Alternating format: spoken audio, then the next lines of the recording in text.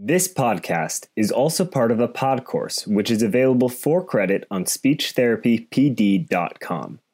All you need to do is register for the course, complete the requirements, and you will receive credit. Speechtherapypd.com is a video continuing education company, a certified ASHA CE provider.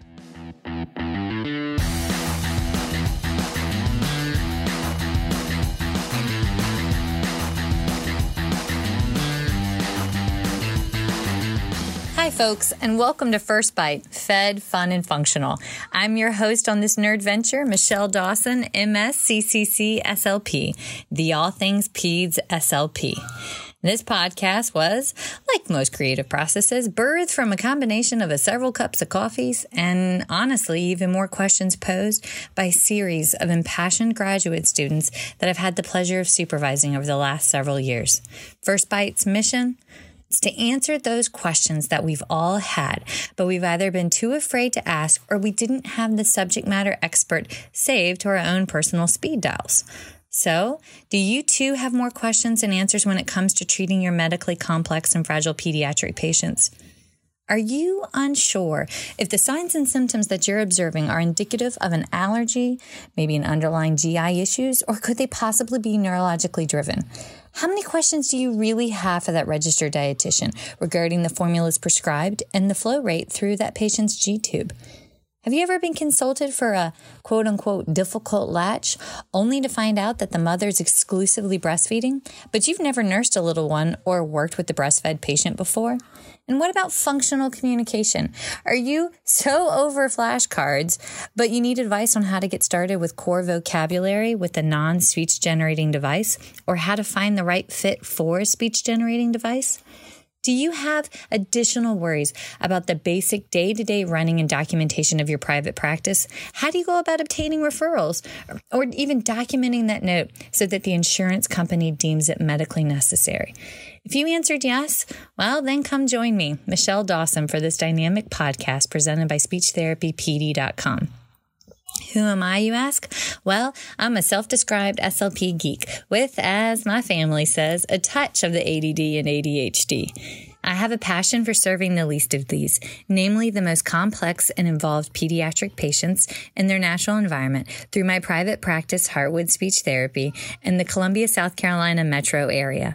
I also have had the pleasure, and currently still am, traveling the country where I lecture on best practices for pediatric dysphagia and functional language acquisition delivered through an early intervention natural environment model. Are you still intrigued? Then come join me as I interview some amazing folks.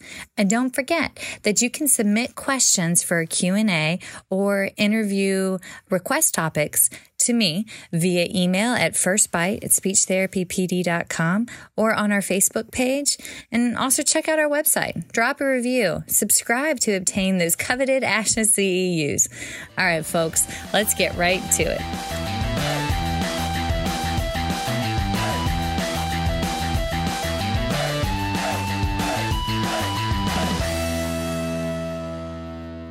Welcome back to First Bite, Fed, Fun, and Functional Resources for the Pediatric Clinician. I am your host, Michelle Dawson, the All Things Peds SLP. The topic of today falls in the Fed category, and I am once again joined by the amazing Miss Erin Forward, our temporarily upstate South Carolina gal by way of Rochester, New York, who we officially claim as a Cola Town, Palmetto State gal now. Woo! Woo! As I mentioned, I'm really happy. As I mentioned in episode 4 and every 4th episode since then, this pod course is possible because of the seed she planted and a journey she has joined me on. So thank you, Erin. In this episode, Erin and I will be tackling the conundrum that I think all early intervention SLPs have faced at least one point in time in their professional careers. Challenging, it's confusing, it's frustrating. What is the functional evidence-based strategies? And how is it that the strategies that we use to treat adult dysphagia seem to fall by the wayside when we treat our pediatric patients? Also, we have a tendency to often check our clinical hats when critically assessing our pediatric patients and instead focus on the symptoms. or we can insert the word the feeding aversions, without actually completing a root cause analysis and helping the patient's family get to the true source of their oropharyngeal dysphagia or the medical etiology as to what's going on with these kids and why they won't eat and why they can't eat and why they have trouble swallowing. Well, today we aim to fix that while providing a list of some of our favorite resources that we have used to grow as professionals. So on that note, Erin, what have you been up to since graduation? So I have officially started working as an early intervention home health therapist. Yay! So very exciting. I'm now a real adult. Yes. How are those first rounds of bills and those first licensure application fees? Yay! You know, we're jumping in there. It'll work out. That's okay. You're no longer a graduate student. You might be able to afford to eat now. Just saying. Yeah. All of the graduate students that are listening are like, yeah, payday. What are we going to do? And then the dollar menu happened. Okay. All right. So we have a lot of ground to cover. This one's, I'm not going to lie, folks, this is a hard one. I am fully prepared for numerous Rotten Tomatoes to be thrown my way.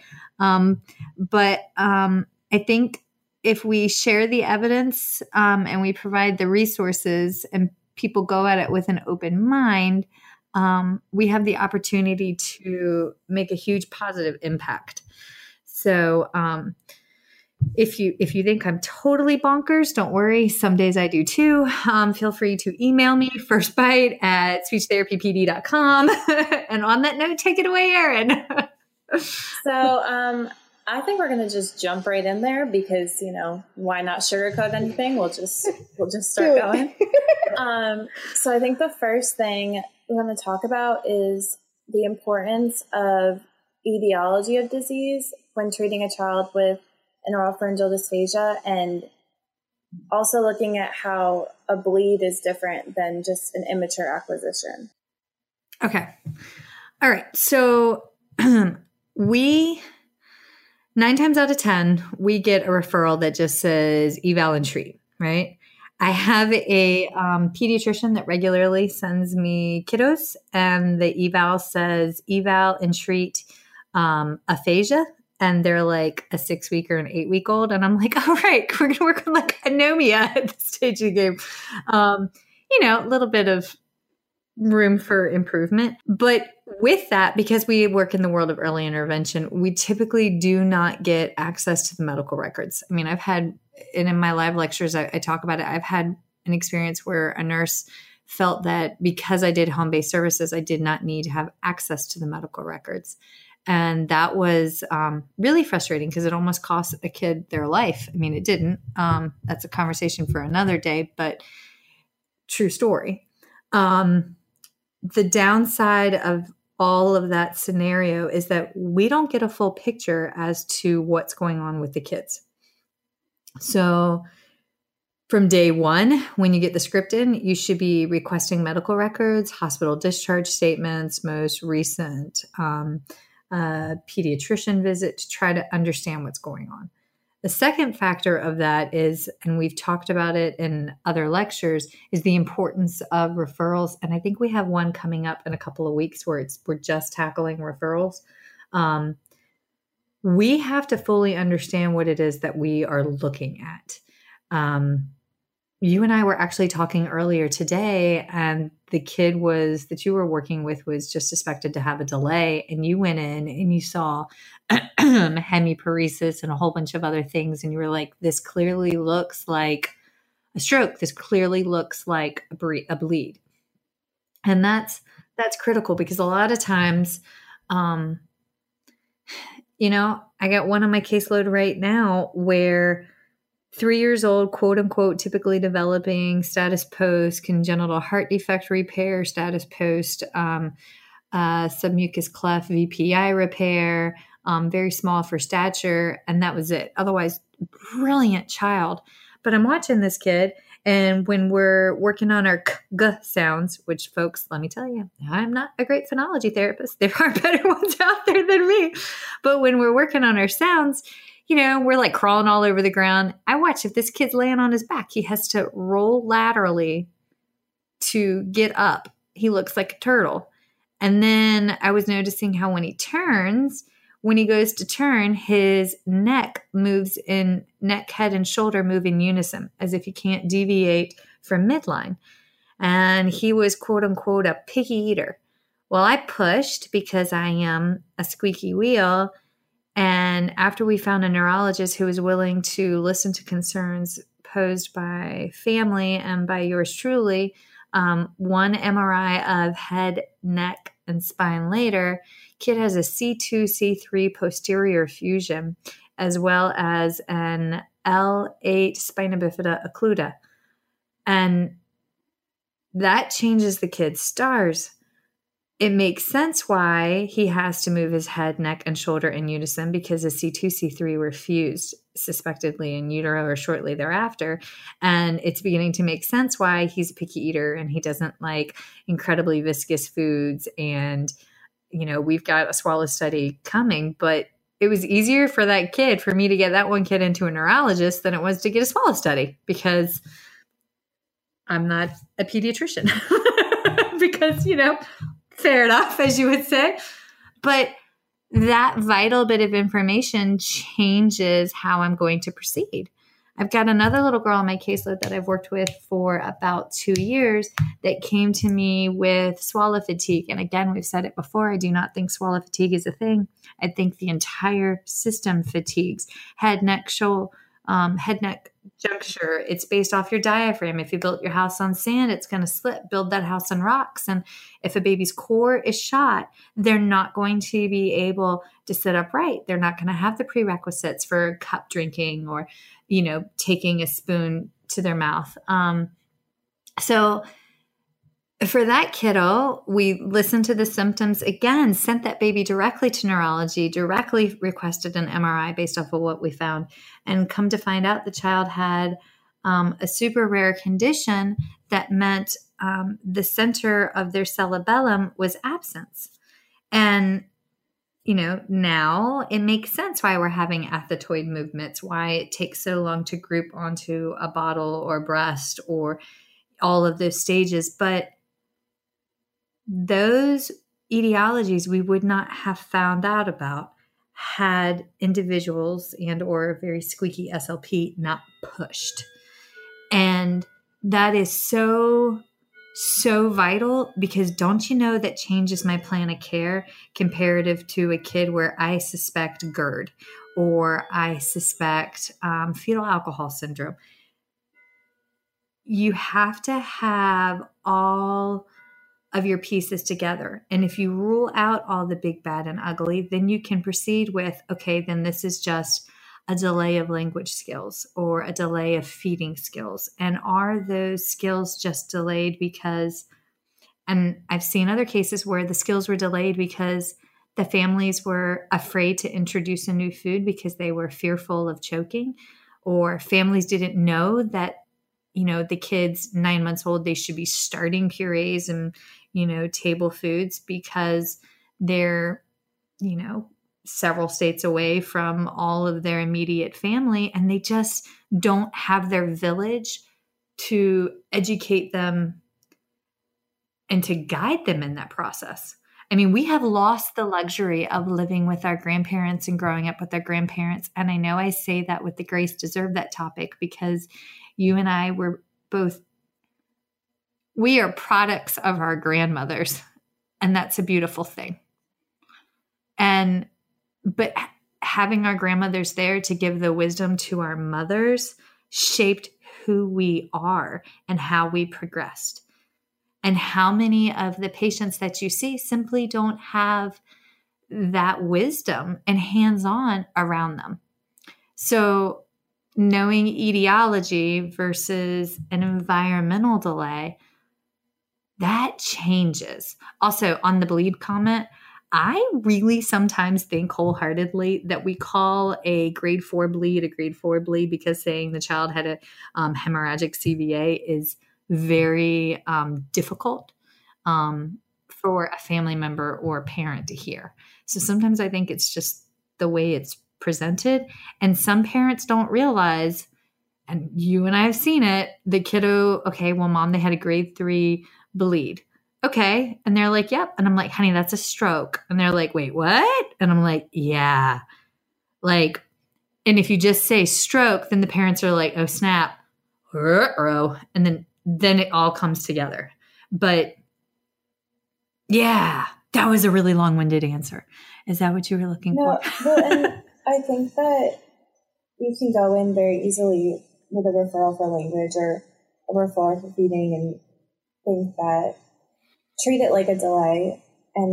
But when you think about a delay, in reality, they should develop these things in the same pattern as a child that's typical. They're just a little behind. But when you have a child, and understanding their etiology is so important because they may develop a little bit differently. If you have a child that had a CVA period, like during pregnancy, right after pregnancy, at any point, that's going to affect how they develop language and feeding because certain parts of their brain might no longer, where language was, might move to a different part of their brain. Yes. They may compensate in other ways. And yeah, neuroplasticity is definitely a thing, but and every article you read about perinatal stroke will tell you a different thing, but that's because we don't understand it as much as we need to. Mm-hmm. You and I had this conversation. What was it? Friday while we were out kicking it? Yeah, just typical car conversation. This is what we drive around having a conversation about. Strokes, language delay, reminding my 3-year-old not to pick his nose and eat it. Just the basics. Mm-hmm. Okay. All right. Yes. I had a thought and then I lost it thinking about reminding Theodore not to eat his boogers. And I'm very pleased, folks, to announce that he has managed to make it 2 weeks at school without eating his boogers. So we are on the uptick. That's a mom win.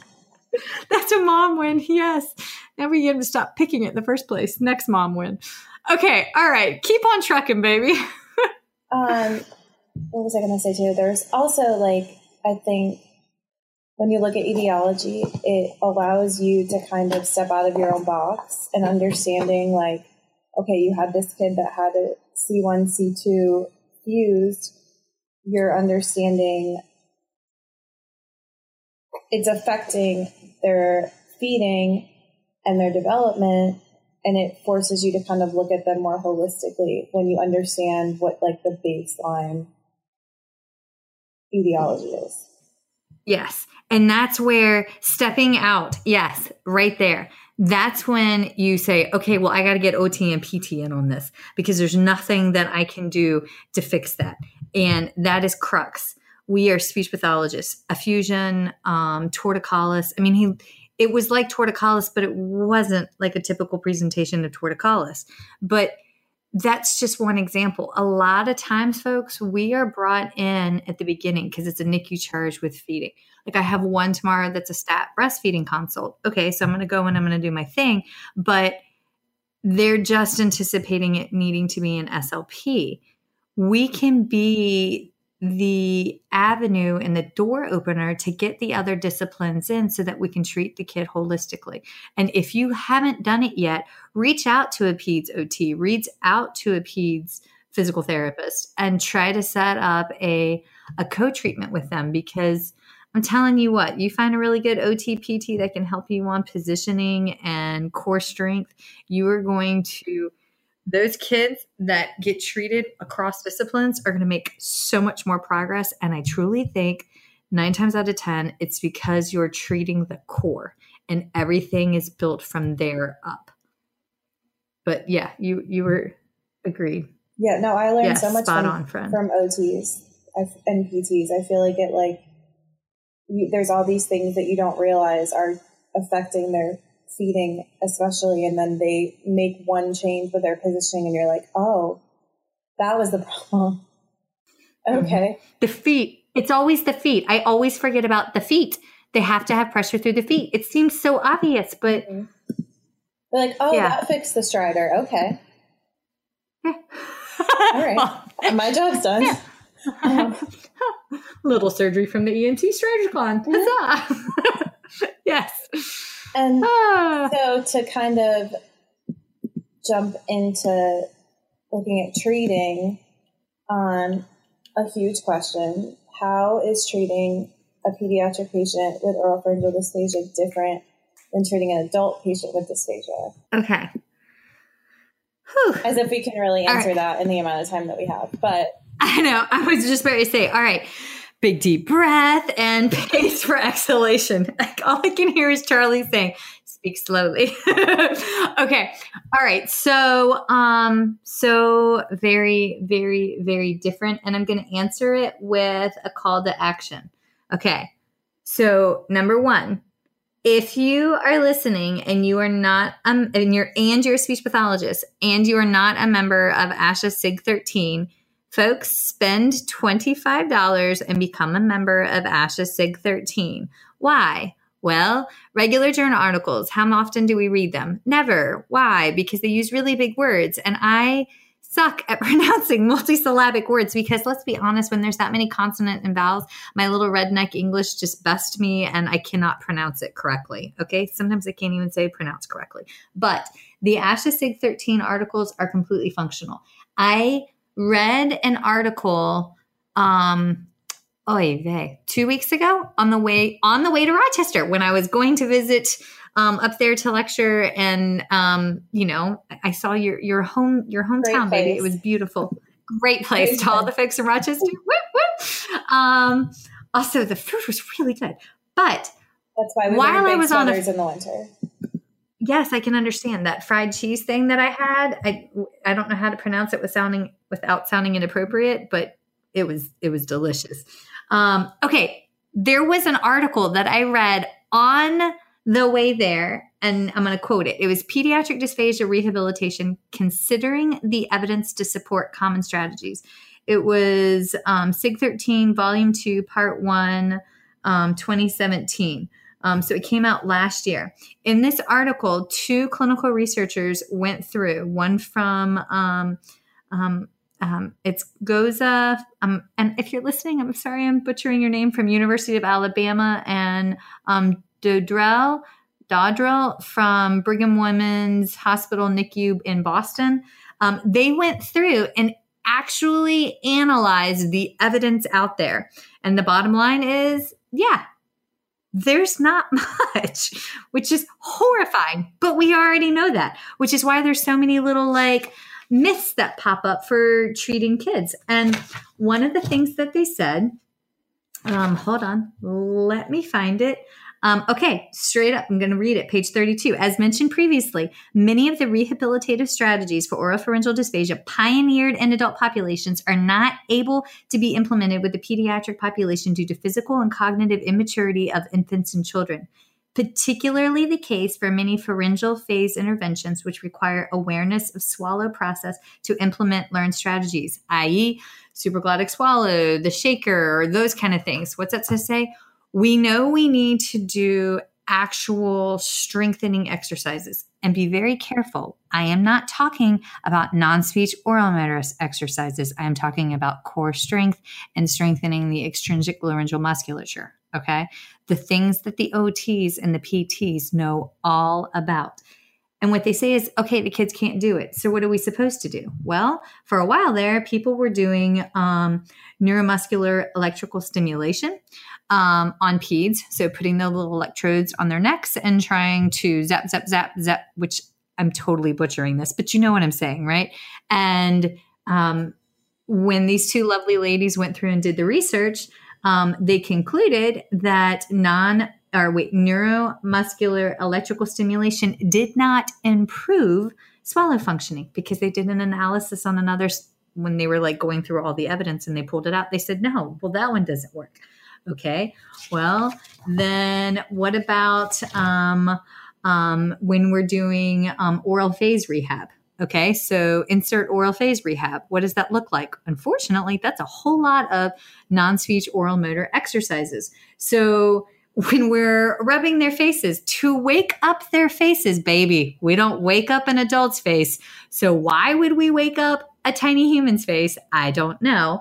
But what they recommend, and this is profound, this should really kind of frame everything that we do.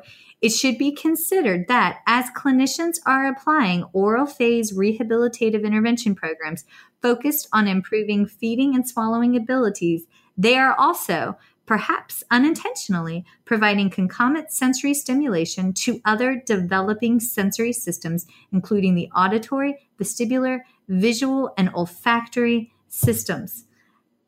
We don't know what we're doing. We can actually be causing damage. We can be impeding reflexes and growth of other components.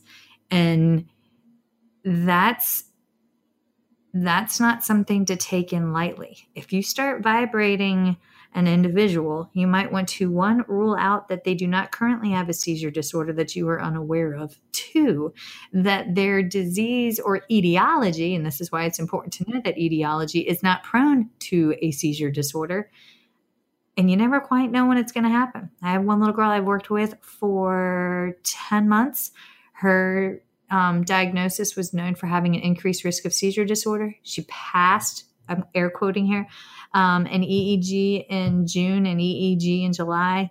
Nobody saw anything. And then Friday night, it was it. She was at her daycare on a Friday afternoon, and in came the big seizure. And you don't know when it's going to happen. You don't always know when it is happening. Yes, exactly. They could look to the right and you're like, oh, okay. And then their mom is like, oh, they just had a seizure. Yes, exactly. And we don't know that because we're not neurologists, because we're not occupational therapists focusing on vestibular input and correct development of the competencies behind sensory therapy, like actual treatment of a sensory processing disorder. We are not equipped for it because we're not them. That's why we should work with them. But all of that to say, we have evidence out there for treating adults, and we have very limited evidence out there for treating pediatrics. And some of the evidence that we do have, some of the recommendations that we do have come from folks like the food chaining authors, where they say in their text, we should be ruling out X, Y, and Z and working collaboratively with X, Y, and Z, because what we have is insufficient. We don't know what we don't know. But proceed with caution when you're going to implement your exercises, and just make sure that you're doing it in conjunction with OT and PT. Also, there's a really good article. It came out of... it was not Melconi and DiMattia. It will come to me in a little bit, but it was done by a couple of folks from across the pond in OT, PT, SLP in Ireland. And they did the bouncing of the ball thing, where they did a baseline swallow study, they put the baby on the ball. And have you seen when the OTs and the PTs put the baby on the ball and they bounce them one way and then sideways, and then they like Superman them, and it looks like they're going to like bobblehead right off? They did that for so many weeks, and then did a repeat swallow study. And the kids that were bounced and worked on core strength as in conjunction with like trialing new foods and pacing and all the traditional speech pathology stuff. The children that were, for lack of a better explanation, bounced dramatically improved over the children that were not bounced. And that was in an ASHA SIG from 2016. ASHA SIG 13 from 2016. And I'll remember the name. It will come to me before the end of today. Okay. I'm sorry. That was another long-winded answer. It's okay. But yes. We've gone on many tangents with these. I have a few things. One, think about, like, you have to think about the why of everything. Like, I feel that I've seen some feeding therapy where people aren't able to tell me why they're working on something. And you need to understand, like, what this is doing for them, what this is doing for their muscles. But also, in peds, they're still developing. Like, they're still developing these pathways. If they're delayed, they're developing them later. And also, if they've had, like, a brain bleed, they may be developing them differently. But this is a process, whereas, like, you have an adult that had a stroke, like, that nerve might be damaged, and there's a lot less neuroplasticity. So you're kind of having to like rebuild that little part of the train track where like in peds, their train track is still fully together. It's just not as strong and it can't hold like as heavy of a train. So you're trying to build it up. Whereas like with an adult, you're trying to fix that one part. And also a swallow is like a pulley system. So I feel like a lot of it is kind of involuntary and the rest of your body is helping to activate that, like the whole system in general. It's like a bunch of tubes with air pressure. So to me, it doesn't make as much sense when you're shocking those muscles because you can't time that pulley to perfectly shock it to activate that muscle if that's what you're trying to do. Okay. One, the pulley system quote. Girl, I am borrowing that. That is bloody brilliant. I'll give credit to my supervisor at the Children's Hospital in Greenville. She really that really made me think about it differently. The one in the NICU? She's on the floor mostly, but yeah, she's been in the NICU. She's great. On the floor in the NICU, folks, just so you know, we have pegged that lovely lady down, the original author of The Pulley, for a future podcast. So yay! Okay. All right. But that makes me think of central pattern generators. Okay. All right. So I know you were going to go there, but I'm going to go ahead and go there really quick for 1 second, and then we'll go back to the there. Okay. Does that make sense? I follow you. Everybody's like, I have no idea. You follow me. Yes. You speak Michelle Land. Okay. All right. So there's this exercise that I need you guys to do and envision. I want you to have, and we got the train tracks. Okay. You have central pattern generators that run through your brain stem or up to your brain stem, and they terminate there. Your brain stem acts like a bouncer to a lot of your central pattern generators. It goes thus far, and very limited information goes beyond your brain stem. Why? Because our basic life functions are housed in our brain stem. But we know this without already knowing that we know this, okay? Who here, who has listened, who has done or treated a patient that had a brainstem CVA, or if they've had a tumor. If you've ever worked with a patient that had a lesion or an infarct there, they are the most absolute difficult to get PO. Why? Because your central pattern generators are hosed, okay? So hang with me. You have a CPG for suck, for mastication, for swallowing, for respiration, and babbling. There are more, but those are the ones that we're going to talk about. They emerge in parallel, adjacent to each other on this train tracks, but they don't really talk to each other. With the exception of mastication and swallowing talk to each other, and swallowing and respiration talk to each other. But mastication does not talk to the respiration CPG, and that's crux. Why? Because of the way we engage when we're doing our therapeutic interventions, okay? So if you teach a chew or an isolation, teach a chew in isolation. So if you just teach a chew without any actual bolus manipulation or bolus control, then all you've done is improve the mastication component of the central pattern generator, but you have not taught the mastication CPG to engage with swallowing, to engage with respiration, okay? So you teach a chew, chew, chew, chew, chew, and then all of a sudden you give a kid a larger bolus. They chew, chew, chew. They don't know how to control that large bolus because they haven't practiced chewing and controlling the bolus. The bolus gets away from them. They have premature spillage. They have an episode of penetration, maybe an episode of aspiration. Why? Because the swallowing and mastication component haven't communicated. Therefore, the swallowing and respiration component haven't communicated. So the airway is left wide open below. Okay. The body does not know that the bolus is incoming and that it needs to prep for closure. Okay. But we know that without knowing that we know that because think about it. What do our instrumental exams? When do we typically find the patient aspirated on the instrumental exam? It's because when they have premature spillage of the bolus and on large bite sip sizes or successive sucks. They've overloaded the pulley system, as you would say, Miss Erin. They've overloaded it, Okay. So understanding the baseline etiology, do they have a hemiparesis due to a bleed? Do they have a fusion? Do they have a degenerative disease? And some of our kids do. Like I've had a couple that have rare demyelinating genetic diseases.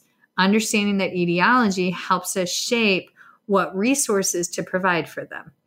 So there's that. That's why I don't do certain things in my own personal practice.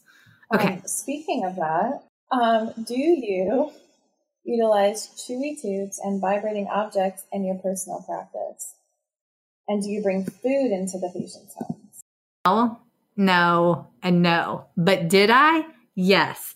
I used to be the queen of fun food planning and bringing in little crafty, artsy food activities into patients' houses until a mom was like, yeah, but their older sister's like kind of majorly deathly allergic to that. And I'm like, oh, snap. Didn't think about that. And then I one time left my lunch in the car. And it was my lunch, thank the Lord.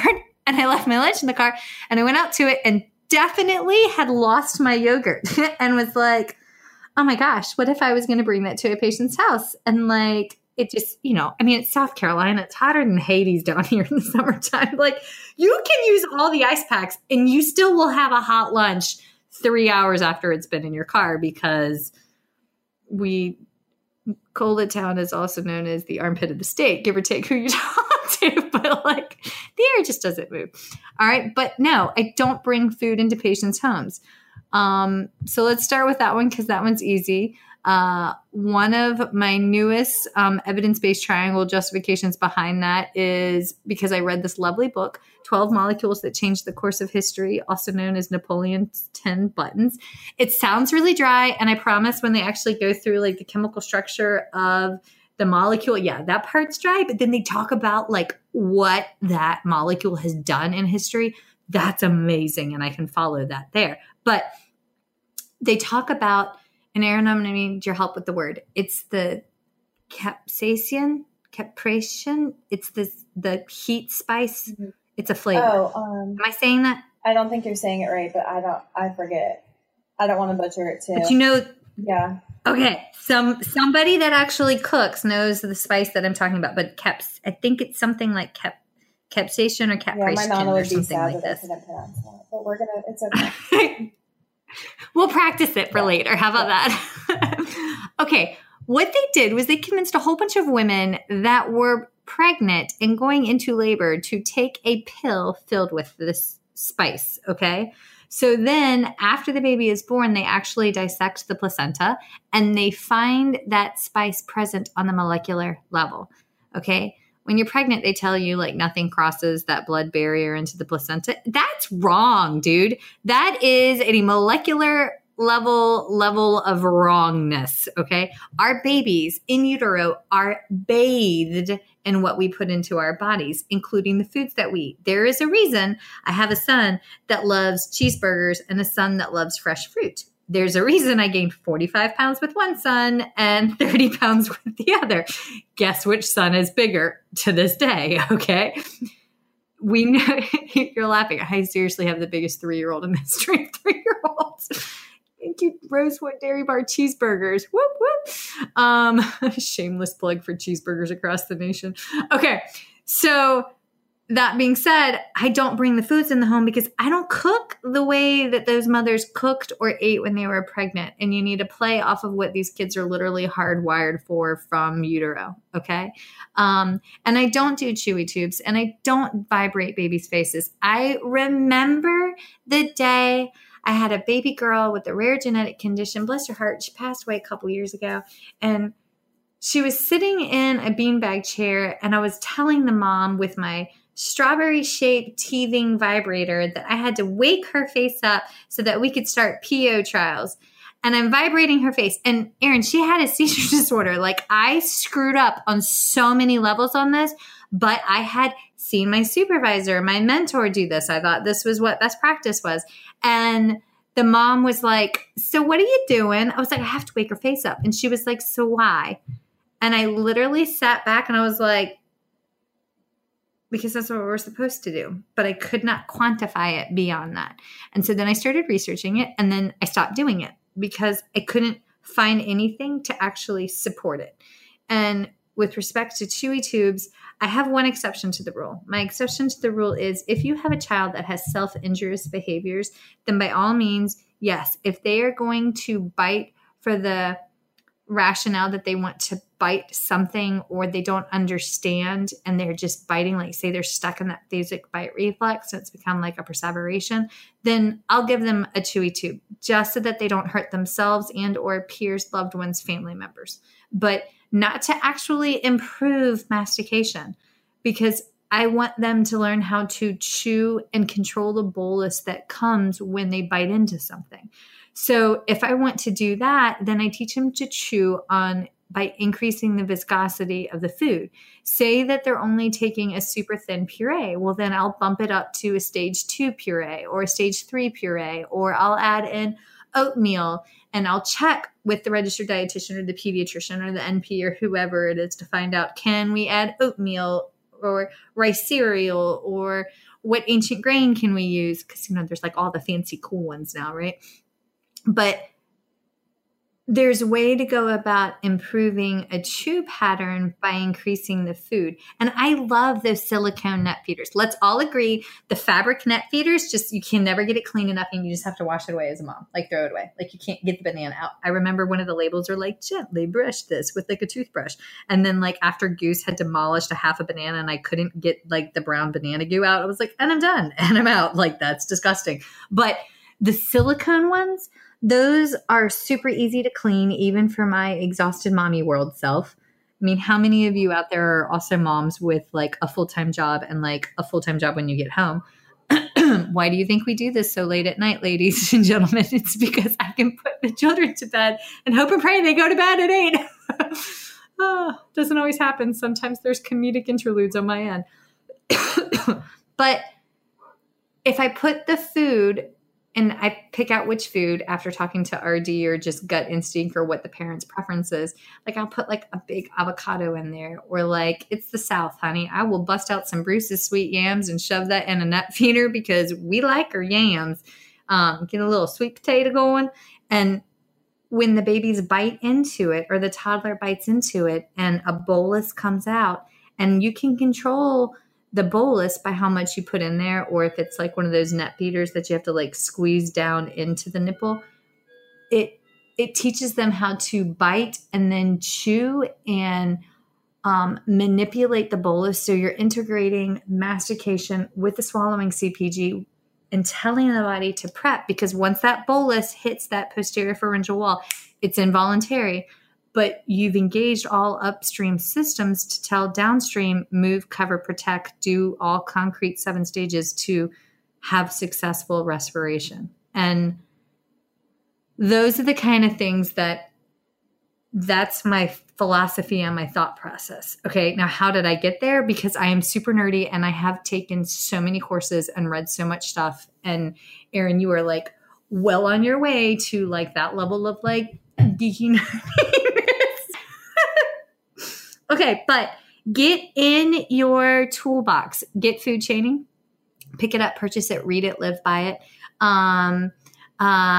Get on ASHA's website and read their position statements on early intervention SLPs, the focus on the natural environments, because if we're actually practicing least restrictive environment and natural environment, you will start only utilizing what's available in the home. And my goodness, if they don't have food in that home, then it is on you to be a good citizen and to reach out to that early interventionist and set up and utilize the safety networks available in your immediate community to get food into that home.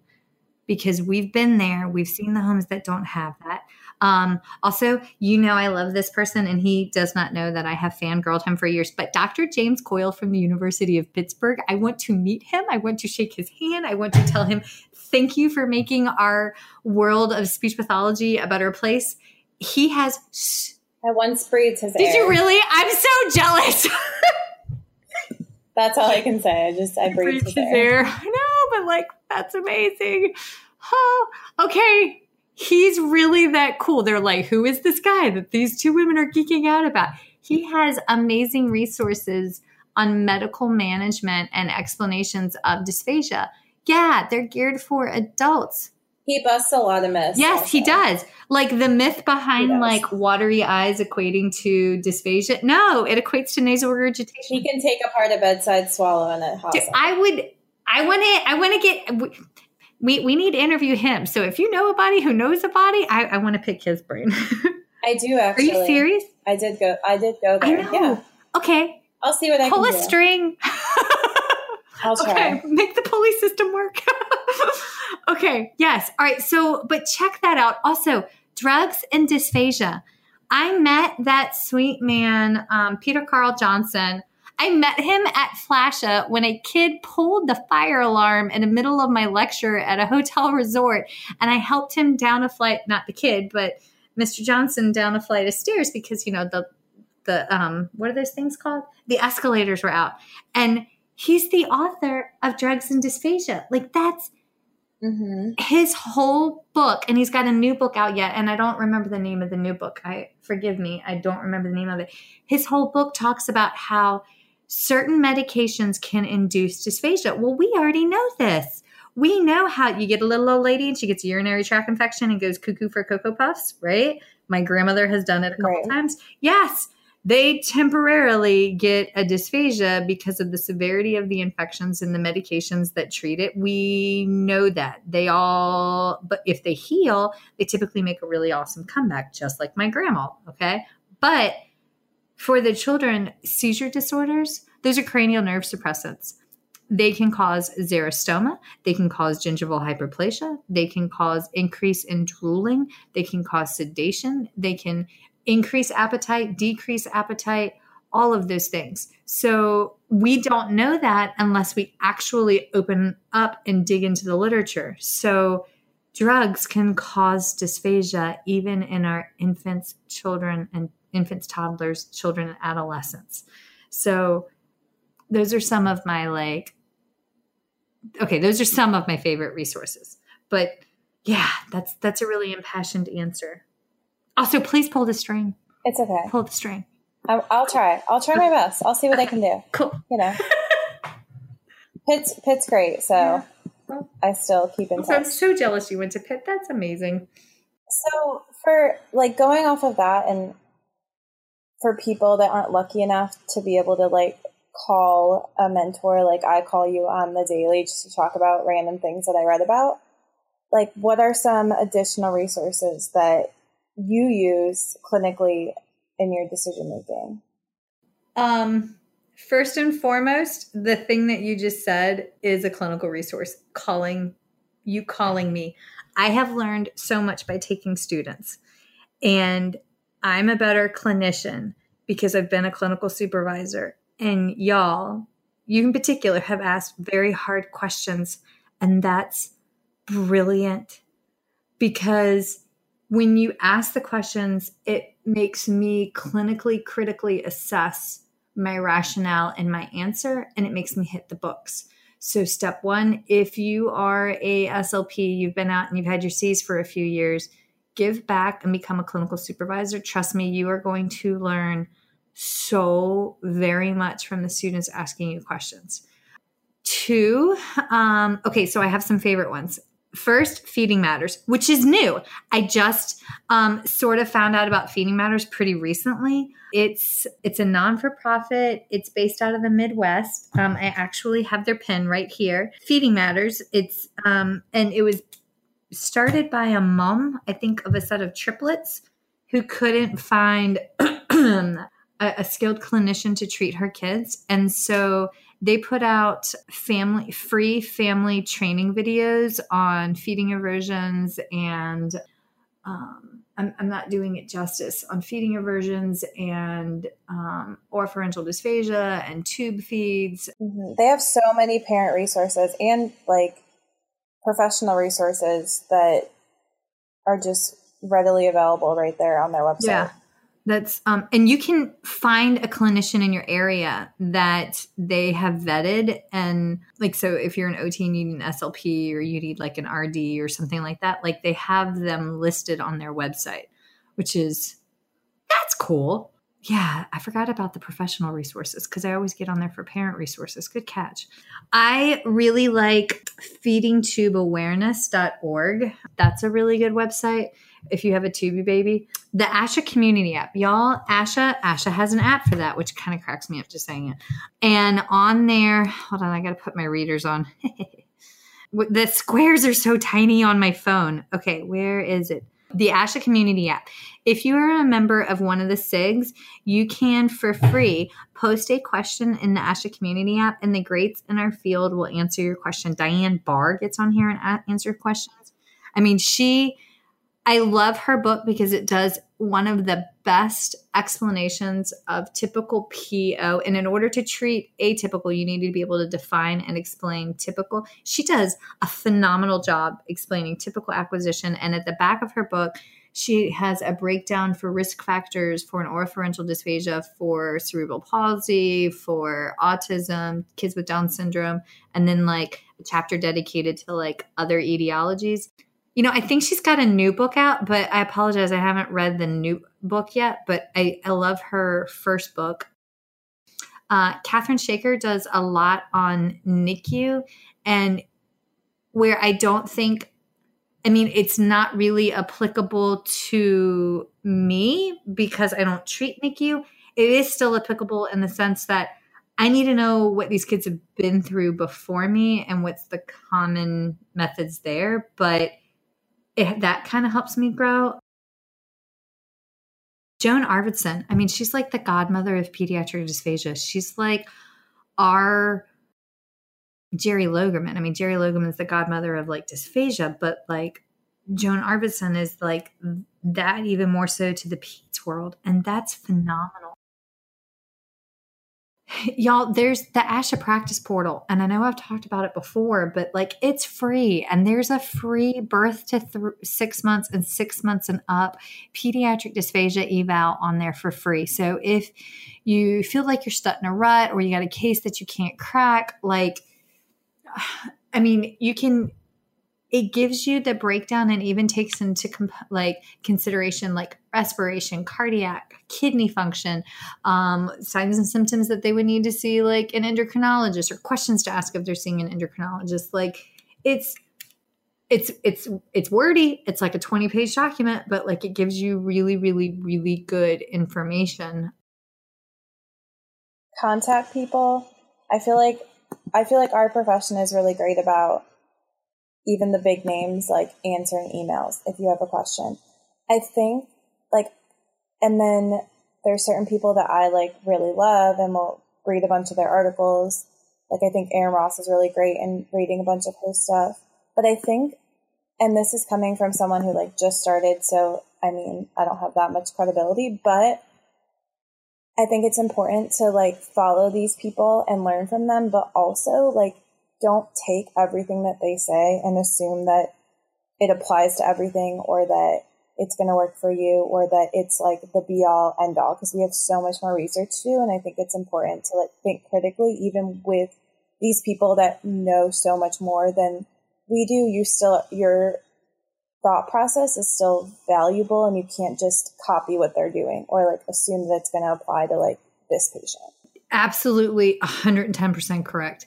I had an SLP mentor me a couple years out, and she told me every single kid should be paced by placing the nipple in the lower left corner of the mouth instead of pulling a bottle out to teach pacing. Because if you take the bottle out, they have to work harder to regroup. Yes, but no.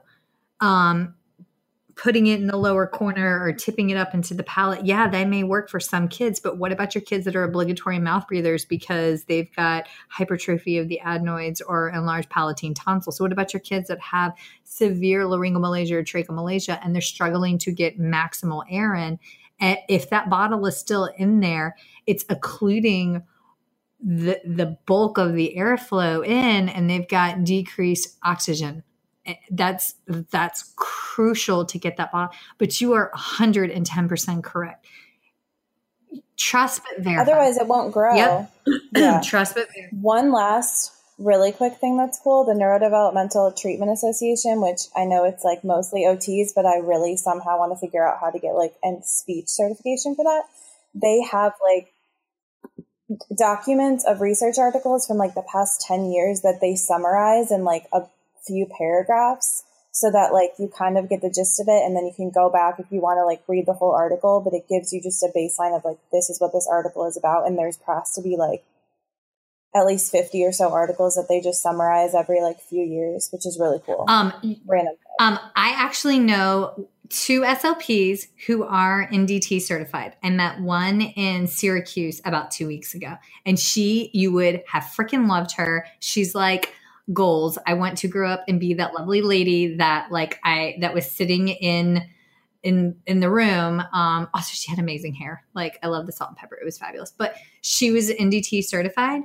And they have you are eligible for NDT certification, as well as they have a specialty, like, it's not the full cert, but it's like one step below, geared just for SLPs. And while you're doing that, y'all seriously consider getting your CLC certification. That's on my bucket list. And, because we do get kids that have had struggles breastfeeding. And that's a perfect outgrowth of what we're doing. And then my last thing that I would recommend is that we be pursuing and following up with the, board certified specialty licensure in swallowing, because they now have information unique just for peds. But they also have a really cool cranial nerve and innervation class that you can take. Ooh. Yeah. Yeah, I think we should do that one together. I'm just saying. I agree. I agree. That would be a fun one. Oh my goodness. One day I'm going to have more pocket money and not spend it on classes. And I'm so glad they're tax deduction. Okay. Oh, I'm so grateful for the Mr. Dawson. Just saying. Okay. All right. On that note, my friend, we have 5 minutes for Q&A, and I feel like we should have saved a little bit more time for Q&A. But is there anything that we should get in here before we switch over to questions? I don't think so. We'd go on another long tangent if we tried. We would. Hi, Faye. All right. What is it that you and I are covering in depth the next time we come back? Let me scroll down. Referrals. Yes. Chasing the swallow. That should include all the referrals. I knew the referrals were. Oh, I love that one. Okay. All right. So we are covering referrals on October 23rd, right before Halloween. Ooh la la. And hold the line for questions, and for everybody who's not hanging out for the next or for the round of questions. Thank y'all for being here. And if you do have questions, please feel free to email me, firstbite@speechtherapypd.com. If I don't know the answer to it, I will gladly connect you to somebody that knows and can help guide, shape, and build. Because as Erin perfectly stated, we're in a profession of helpers, and I would love to help. So, Erin, as always, thank you, baby. That's a wrap, folks. Once again, thank you for listening to First Bite, fed, fun, and functional. I'm your humble but yet sassy host, Michelle Dawson, the All Things Peds SLP. This podcast is part of a course offered for continuing education through SpeechTherapyPD.com.